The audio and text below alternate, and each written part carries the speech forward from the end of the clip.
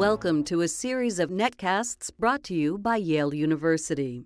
Hello, my name is Ryan Mara Evans, and I'm a student farm manager for the Yale Sustainable Food Program.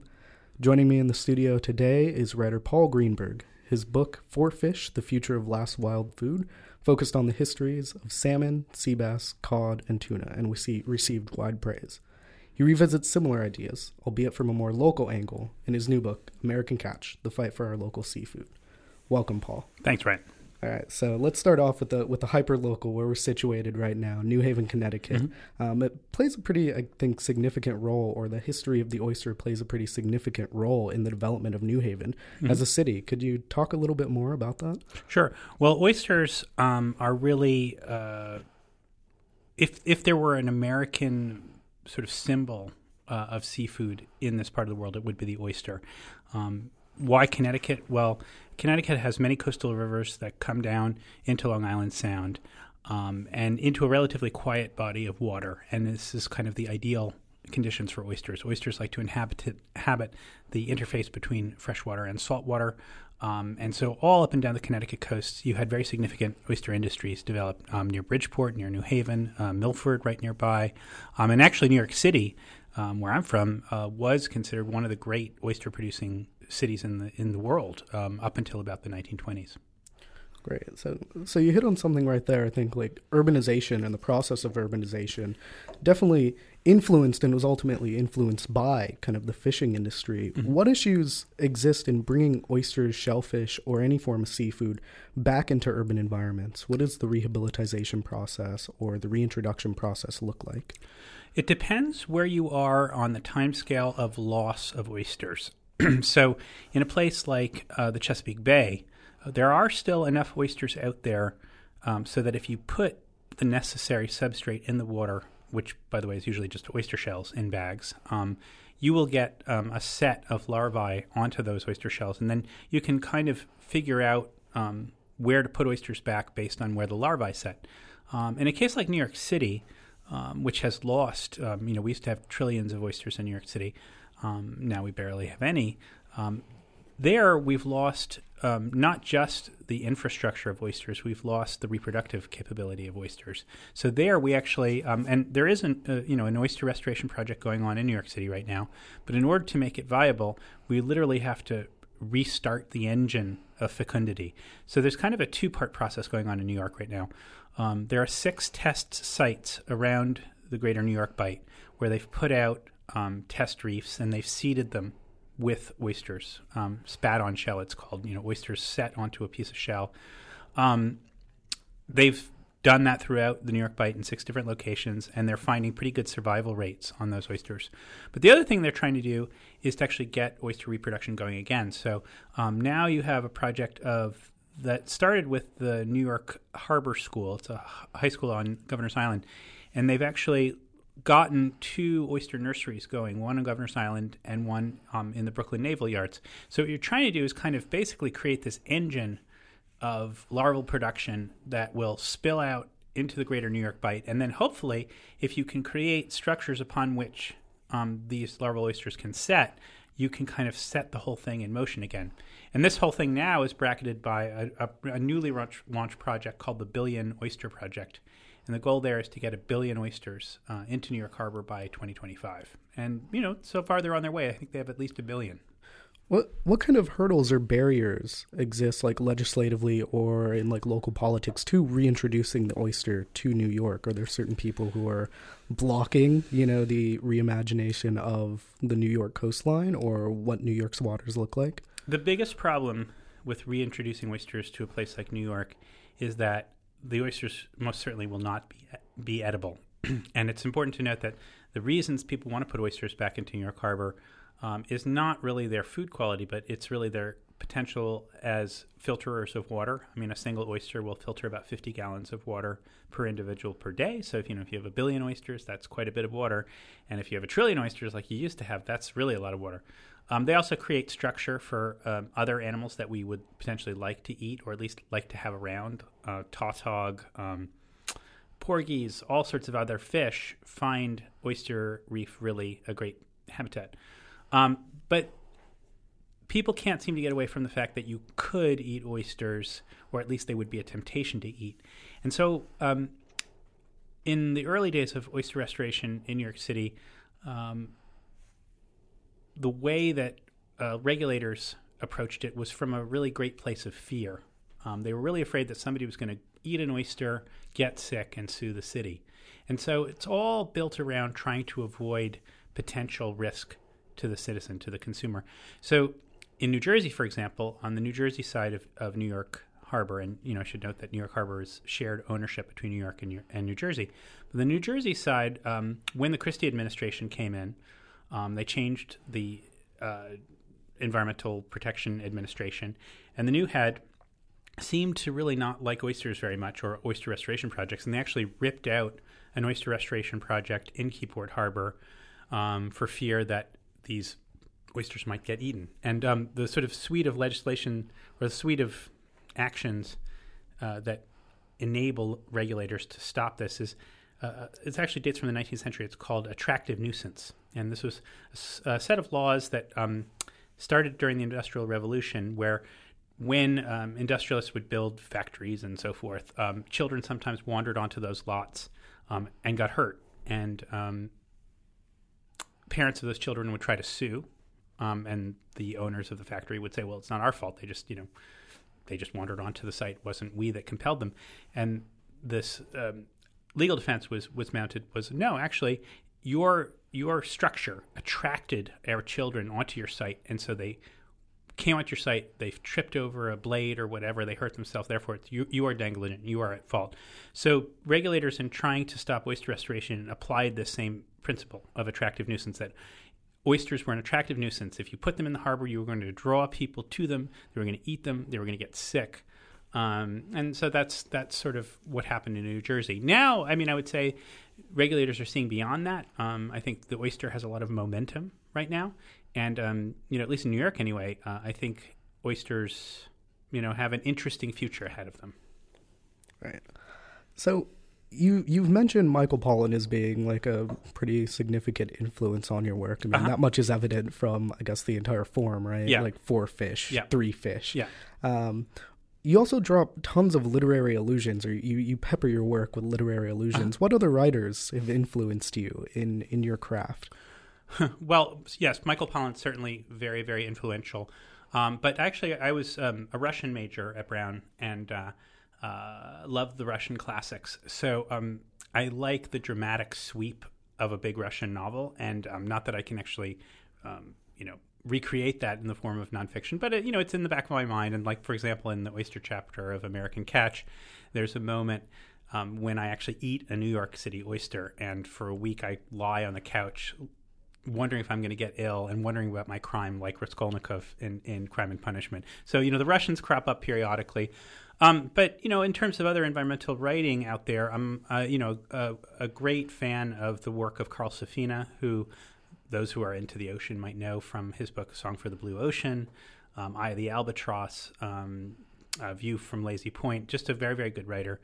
And also, I also like good food writers that, kind of get you excited about food in an interesting way. So Bill Buford's Heat, another great thing. I'm a big fan of, when the New Yorker does their annual food issue, I always think that they do an excellent job with that. So, in a nutshell, I'd say that's about it. So could you help, I guess, trace the path from the Russian novel to the environmental book? Or were those, two kind of different forms of writing always in conversation during your education? They funnily enough, they started out kind of a piece. When I was a senior in college, I was a Russian major, as I say, but my senior dissertation was on Soviet environmental policy. Keep in mind, back then it was the Soviet Union. And then I actually went over to the Soviet Union just after graduating to make a documentary about the Soviet environmental movement. Actually, 2 documentaries I worked on having to do with the environment in the Soviet Union, one in Leningrad and one on Lake Baikal. But then I got caught in the coup, and it was a very tumultuous thing. And so for a while, and I ended up working in Russia for many years, mostly around issues of free media. I worked for a company called Internews that developed independent TV stations. But and I wrote a novel that was based in Russia. published by Putnam. When I finished sort of that phase of my life, it actually came about kind of randomly. When the novel came out, I had been in touch with a lot of different editors, and one editor at the Boston Globe wrote to me. She said, I think I remember hearing that you like to fish. We're starting this thing called the Ideas section at the Boston Globe. Would you like to do sort of a thinking piece about fishing? So I ended up writing a piece about Martha's Vineyard and writing about striped bass and bluefish, and how whenever you have two species inhabiting the same sort of angling niche, the angler is always quick to label one as the sort of hero and the other as the villain. So that was sort of the initial piece that I did. And ever since then, I've just been, that piece fortuitously fell at a time when people are starting to kind of reinterest themselves in the ocean. And a lot of very sort of scary papers were being generated out of the University of British Columbia, papers like No Fish by 2048, 90% of the big fish gone. So with all of that momentum and my editors moving from the Globe to the New York Times, I just kept going and going. And, the sea is a big place. There's lots of things to investigate. So for a journalist, it's really, really fertile territory. One of the ideas that I think cropped up in American Catch, or one of the phrases that cropped up in American Catch, was this idea of a Neptunian democracy. That's a pretty grand term. Could you elaborate on that a bit, or describe what a Neptunian democracy may look like? Yeah, I mean, so that I make that comment towards the end of the book, but when you're a kid studying in this country, you're always given these two alternatives, right? Remember, you must have written this AP essay at some point. It's like, compare Hamilton's view of the democracy or of the country versus Jefferson's. And that's the choice. Either you're going to have an agrarian society that's based on the principles of, the yeoman farmer and Jeffersonian ideas, or you're going to have this sort of Hamilton model. It's going to be business, banks, futures, derivatives, that kind of thing.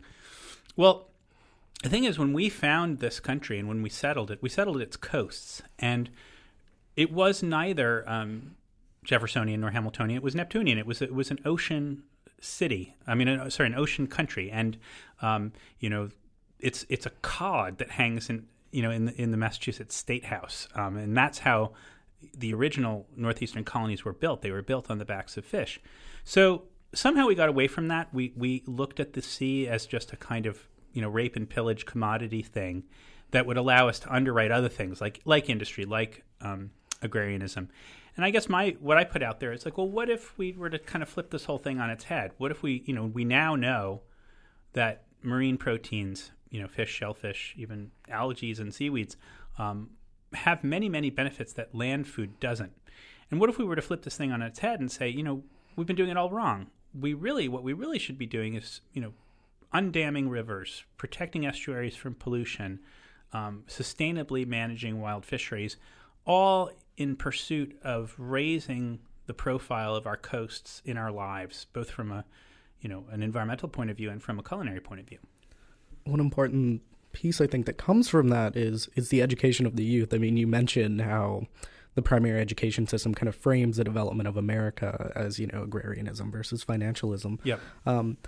How do you think projects like the Sound School or the New Haven Harbor School factor into relooking or reassessing kind of America's history as an aquatic nation, as a Neptunian democracy? Yeah. Well, I mean, it's kind of key, right? I mean, it's almost like, when the canon was challenged back when I was a kid, in the 80s, 70s and 80s, when suddenly it wasn't going to be just Dickens and Flaubert and, the handful of white men that girded the curriculum, that suddenly we were going to have Chinua Achebe, we were going to have all sorts of writers from all sorts of the world with all sorts of experiences informing what students consider reality, because what reality is a construct. It's based upon what we learn, what we study. So now, as the momentum has been gaining around things focused on the sea, so I mentioned the New York Harbor School, you mentioned the Sound School. New York Harbor School actually just got a big National Science Foundation grant to develop middle school curricula based on, oyster culture, but also just general, coastal awareness. So, I mean, you formulate your ideas of reality much sooner than high school. And in a way, high school is kind of about mostly applying to college, and you're still, I think, receptive as a middle schooler, which is, I think, why Harbor School decided to really focus on middle schoolers. So, I think that's how we're going to have to do it. We're going to have to start on a very, very young level to plug people back into the coast. And certainly, with climate change and seas rising, we're going to have less land and more ocean. And we better have a population that's educationally, prepared to deal with that. So your work is interspersed with key pieces of environmental legislation or food legislation like the Food and Drug Act or the Clean Water Act. Which pieces of legislation or treaties have you identified in your research as being the most influential in the New England fishing industry? Well, I don't know if I would limit it to New England, but I would say that when I was looking for an organizing principle for American Catch, the thing that really stood out was the Clean Water Act. It is an act that runs through the three major storylines of the book. The three storylines being oysters in the Northeast, shrimp in the Gulf, and salmon in Alaska.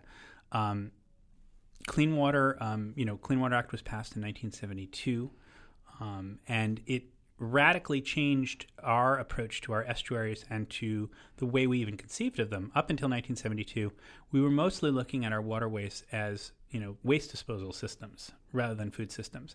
And it's interesting if you look at the way that the oyster industry has grown since 1972. It's astounding, and it's a direct result, I think. If we had not had the Clean Water Act, you would not see the buck oyster special in New York City like you see everywhere now. The Clean Water Act also crops up in the shrimp chapter because I picked up the shrimp chapter right after the BP oil spill, and it is, in fact, the Clean Water Act that you probably heard about the recent legal decision that puts BP on the line, I think, for about $18 billion bucks. That money, properly applied, could potentially rebuild the Louisiana marsh, which is the homeland of American shrimp in the Gulf, but it's disappearing at a rate of about a football field an hour. So, if we can use those clean water penalties to rebuild the marsh, that's a great thing. And then finally in Alaska, the last chapter, which is about salmon in Bristol Bay, there's a huge copper mine proposed for what's the largest salmon run in the country, largest sockeye salmon run in the country. And again, it's the Clean Water Act that might make the permitting of that mine impossible. And it's something called the 404C clause within the Clean Water Act, which allows, severe federal intervention even in places that are not technically owned by the federal government, but it allows the federal government to intervene to stop dredge and fill permits that would be required if you were going to have a mine of the size of Pebble Mine in the Bristol Bay watershed. So yeah, it's hugely significant. Gotcha. So I think coming off of the recent People's Climate March, I think one of the questions on the front of everyone's mind is, okay, what legislative battles are going to be fought, or what popular battles are going to be fought to create not only a more just environment, but a more just kind of ecosystem and aquaculture. What do you think is on the horizon when it comes to legislative battles or things that need to be accomplished? Well, I'll throw out an idea for a legal battle. This doesn't exist yet, but I've been toying around with it, talking to some lawyers and to some fishermen.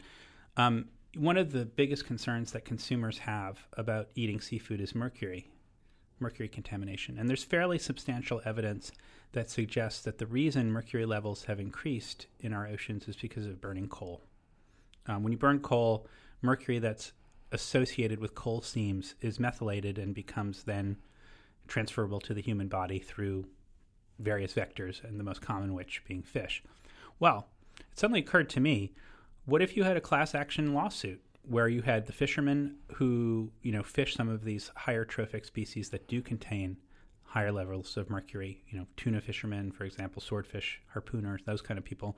What if you have them band together and sue the coal industry? It's an interesting concept, right? Because they've been damaged. The grounds that lawyers look for when they do these kind of class action things are, has somebody been damaged? And I would think that American fishermen have been damaged. I think people are staying away from seafood because of mercury concerns. And, look at our seafood consumption. It's only 15 pounds per person per year, whereas in Asian countries, it's, 35, 40 pounds. I mean, they don't have the same environmental awareness, I think, that we do. But certainly, I think Americans think a lot about mercury, and I think it's time. To me, this is, the coal industry would look at it as a lose-lose situation, but I see it as a win-win because you have fishermen who are suing, who would sue potentially to stop coal, and in the end, we need to get rid of coal, if we're going to change the environmental quality of it. And it's like a food system against an energy system, and at this point, I'd rather have the food system. So one of the ideas that came out of this book, for me at least, or one of the questions that came out of it was, okay, how does an American fishing industry survive in a globalized age where there are so many flows of capital, of fish, of labor going around the world? Yeah. What, I guess, solutions can you propose, or what do you see as being a necessary component to making the American fishermen, in whatever stripe they may come in, viable in a global market? Well, first of all, let's look at the metrics. More than 85% of the seafood that we eat in this country is imported. It's coming to us from abroad. In spite of the fact that we, as a nation, control more ocean than any country on Earth, something like 2.8 billion acres of ocean. Meanwhile, though, we're exporting about 30% of what we catch, about 3 billion pounds a year. So we're sending all of our very good seafood, not a lot of our very good seafood abroad, and in return, we're getting fairly cheap, often farmed product, a lot of it coming from Asia. So it's a severe disconnect. So step one, the solution is most Americans don't even realize that this is the case. So step one is, buy American Catch, read the book. All you Yale professors out there, assign it to all your classes. It works in an economics class. It works in a biology class. I don't know, but I joke. But beyond awareness, I think that we need to figure out an alternative model of distribution, labeling, and purchasing. There are only nascent versions of this right now. I know that Bren Smith of the Thimble Island Oyster Company nearby, he has what's called a community-supported fishery where you can buy directly from him. You get a monthly share in his harvest. That's great, but again, how do you scale that up? There are larger-scale community-supported fisheries. There's one called the Village Fishmonger in New York City that has, I think, 850 members, but, again, still small. But then you have, for example, I was just up at the University of New Hampshire, and there they've had the dining hall in New Hampshire at the university commit to sourcing a certain portion of the dining hall fish needs to local fishermen. If you can get that kind of volume going, and that kind of direct purchase, then I think you're on the road to, creating a bulwark against this sort of lowest common denominator system, which is what we have right now. That I guess, approach seems to be very much focused on kind of the consumptive side of it. Where do fishermen, right? You end American Catch with kind of the collapse of the American fishermen. Yeah. Kind of these images of decaying boats on the shoreline, right, or, people leaving the waters. Where does the figure of the American fishermen figure into your analysis of food systems? Well, I think fishermen have in the last 20 years been pretty seriously demonized. And, sometimes rightly so. It depends on the case. But, by the time we got to about 1996, American fishing had some elements of being out of control. We had a period from about 1976 till the early 1990s where after what was something called the Magnuson-Stevens Act was passed, America expanded its sovereignty out to 200 nautical miles. Well, they did that in part because it was, in a way, a means of creating a defensive buffer. It had strategic importance as well as culinary importance. We did want to get the foreign fleets out of our water, but we also wanted to have that added buffer. Well, how do you control an additional 200 nautical miles from shore all around your coast? Who do you put in there to guard it? I think someplace, the State Department figured, how about fishermen? And so fishing was subsidized to a tremendous degree in the 70s and 80s. You could amortize your vessel in a couple of years and get another one. Fuel subsidies, all sorts of things. So we overbuilt the American fishing fleet. And that's when I think fishermen and fishing started getting a really bad rap because we were overfishing quite a few different stocks out there.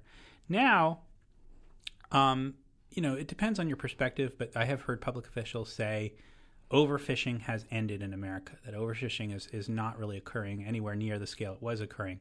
That may be an exaggeration, but certainly overfishing has been addressed and has been limited in a lot of fisheries. And I think American consumers need to sort of understand that if they're going to eat fish, they're going to have to enter into some kind of partnership with the American fishermen and understand those people not just as rapers of the environment, but people who, are actually the only people on the water with any degree of regularity. And that if we want to eat fish, we have to, figure out a way to work constructively with fishermen. Another actor that I think you brought up is that of the chef. How do chefs figure into the scope of your solution? How do they, I guess, transform taste, or how do they reintroduce things like oysters that have been kind of like forgotten, I guess, in most households in the United States to the common palate? Chefs make things cool. That's their main thing. And, chefs, especially today, 20 years ago, chefs did not have the power that they have today. But, chefs, if it's on a cooking show, if it's in a white tablecloth restaurant, chances are, it's aspirational. People are going to want to have it. So, in my earlier book, Four Fish, I talked about sort of the four flesh archetypes that dominate our menus, tuna, salmon, cod, and sea bass being these sort of flesh archetypes.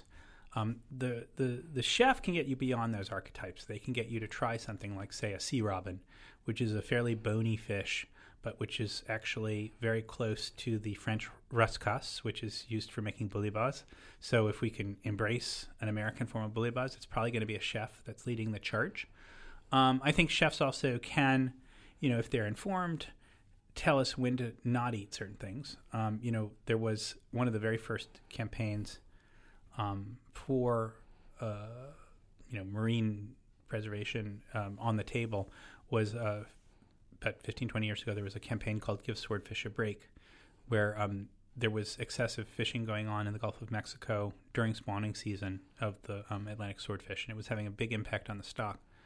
That campaign, I think, was key in stopping that fishing in the Gulf of Mexico. And now Atlantic swordfish are actually doing better, significantly better. So, to be that kind of arbiter, though, you have to be an informed chef. You can't just sort of, look at what's on ice on any given day. I think you need to, read reports coming out of NOAA. You need to meet with conservationists, meet with fishermen, and try and be very careful about what it is that you're putting in front of people to lead them in the right direction.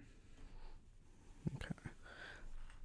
Another issue that I think you brought up in your book was that of like private property and access to land on the coast, where I think in the last 20 or 30 years, whether it's in the Pacific Northwest or even in the Long Island Sound, you have these instances of like mansions popping up that then like price out a lot of the fishermen, a lot of the smaller fisher people who have to work that land, or that's a means of their livelihood. Could you elaborate a bit more on that? Yeah, again, in New York City, we had a food system that was transformed into a waste disposal system, and that's how we lost the great oyster gardens of New York. But elsewhere up the coast, we're transforming food systems into vacation systems or second home systems. Fishing, oystering, mussling, none of these businesses are hugely profitable. You can make a middle-class wage if you're good at it off of these kinds of things, but you're not going to become rich. People who are buying second homes, however, they're tapping into a global supply of capital that allows them to far out-compete a fisherman's dollars for coastal access. And, not surprisingly, when these wealthy people inhabit the shoreline, they don't really necessarily want to have to deal with aquaculturists and fishermen in their viewshed. If they're going to have a yacht, they don't want to have to navigate around buoys that might mark oyster leases or lobster traps or whatever. And so you have this process that's happening throughout the country of fishermen, of oystermen getting pushed off of their land. Interestingly enough, Connecticut, some of the very first property laws in this country were actually established by Connecticut oystermen. The whole notion of having oyster leases goes back to, I think, 18th, maybe in the 17th century. But now, on the Connecticut coast, it's very hard as an oysterman to, be able to afford a piece of Connecticut coastal property. You got to go to Yale and then go to the business school if you want that. So I think, as a country, we have to kind of think about that and decide whether or not we want working waterfronts as part of our sort of portfolio as a nation. I personally am in favor of it. But if we do that, then we have to figure out some way to, if not subsidize, then protect the existing working waterfront that we still have. Okay. Another component of, I guess, the question related to private property. In your research, did you come across anything relating to like Native American land use on the coastlines? Because I don't know, it seems to me like your history starts in like colonial era forward. What did you find, if anything? So I didn't delve into that deeply.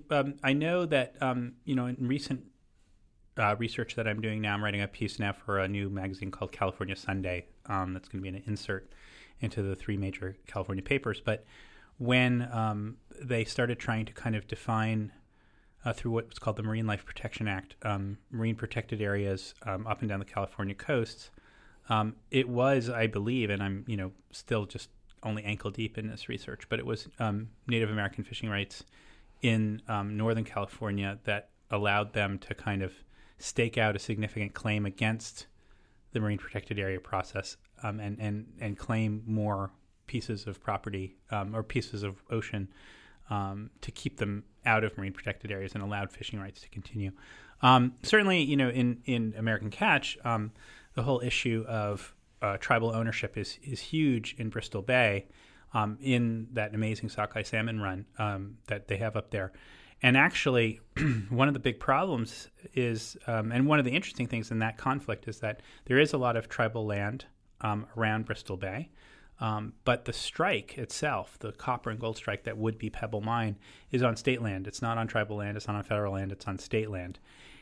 So you have this funny situation where you have tribes controlling a large portion of the watershed, dependent on the watershed for its salmon, but then this like splinter of state land in the middle of it that could potentially knock out a lot of salmon production, should there be a mine breach or, a breach in some of these containment dams that they would be planning for the site. So, it's another player. And in Alaska, the tribes act much more as nations than as sort of, smaller, powerless places. It's still very forceful. The Bristol Bay Native Corporation is a multi-million-dollar corporation that has contracts in Iraq and, all sorts of things. No doubt. Another question I have is how do GMOs or genetically modified fish fit into your vision for a revitalized American fishing economy and culture? Right. Well, so right now there is no genetically modified fish on the market right now. There is one in development. The Aqua Bounty genetically modified salmon is actually created by a company that's based in New England in Waltham, Massachusetts. Their argument for pursuing a genetically modified salmon is that if you could create a salmon that grew twice as fast as the existing farm salmon that we have, that you could then afford to grow them in containment, in basically tanks, and you could put those tanks anywhere. So if you were a fan of that sort of thing, GMO salmon would mean you could potentially set up a salmon farm next to a restaurant and, couldn't get more local than that. But then that just depends on sort of where you think of, the point of genetically modified fishes. I mean, I personally, have generally been opposed to it. And, mostly because we in this country have so much salmon coming out of Alaska, and there's really no need for us to boost salmon production. We actually have more salmon than we know what to do with. We export something like 80% of the salmon that we catch. So why are we tinkering with genetically modified fish when we actually have all the salmon that we need to meet our needs? Right. So why, in your opinion, is food writing and the process of like writing about food important in creating progress in the food movement? Where do you situate yourself amongst all of these other actors, whether they're more like policy oriented or chefs or fish people? One thing I've noticed, and you can tell me now. I mean, you're an undergraduate or yeah, I'm an undergraduate. So like when I go to universities, and I've lectured in many universities around the country, and if I ask the question, who here considers themselves an environmentalist? Very few people raise their hands. And I don't know if it's because they don't want to be identified with their sort of 60s era parents or 70s era parents. They just don't want to see themselves as an ist. But if you ask the question, who in this audience cares about their food, all the hands shoot up. And to me, for people of your generation, I feel like food is the gateway into talking about the environment. This generation likes food. They really are interested in food. My generation, when I was, I'm 47, when I was in college, it's like, food was like just sort of, fuel to some degree. And granted, people in the tech sector are happy with Soylent and Red Bull. But I think those of you who are, concerned with the environment, they're concerned with good food, they want to know where it comes from. So I see myself as kind of serving that need from the ocean side of things. Michael Pollan has done it from the land. I'm trying to do it from the sea. I don't know if I'll ever venture into the sort of terrestrial world, and I don't even know, if I'm a food writer for life. But it's something that I care about. I like writing about the ocean because it's, as I said, as the subtitle of my earlier book, For Fish, it's the last wild food that we eat in any kind of quantity, and so that's an exciting thing to report on. A wild system that we still live off. What could be more interesting than that? So, what is it that you want your audience, your readers, to do after reading American Catch? Is it to buy American Catch, or is it addressing these larger, more systemic political issues of environmental change or environmental degradation? Well, there are two things. I mean, from a food and eating perspective, if you consider yourself like Aldo Leopold, if you enter the food space, people are going to ask you, what should I eat? So if I were to say one thing that they should come away with, Michael Pollan had his famous phrase, eat food, not too much, mostly plants. Beautiful distillation of how you should eat from the land. The ocean is trickier because it is mostly wild still, but then there are all these issues of overfishing and so forth. So my 3-sentence distillation is eat American seafood, a much broader variety of it than we currently do, mostly farmed filter feeders. So when I say filter feeders, I mean, mussels, clams, oysters, kelp, that sort of thing. From a policy point of view, I'm, to echo earlier parts of the interview, working waterfronts, I think, are key. I think estuaries, the health of our estuaries are key. And these are things, I would like to create a positive feedback loop between the people who produce our seafood and the people who eat it, where the people who are producing our seafood have rights to protect their coast, their bottom structure, their estuaries, and they profit by it because they're feeding Americans high quality, hopefully, decently priced food. So if we could establish that feedback loop, I would check the mission accomplished box. All right. And on that note, I'd like to thank you for this wonderful interview. My pleasure, Ryan. Thank you. Thank you for listening. For more information, please visit our website at www.yale.edu/sustainablefood.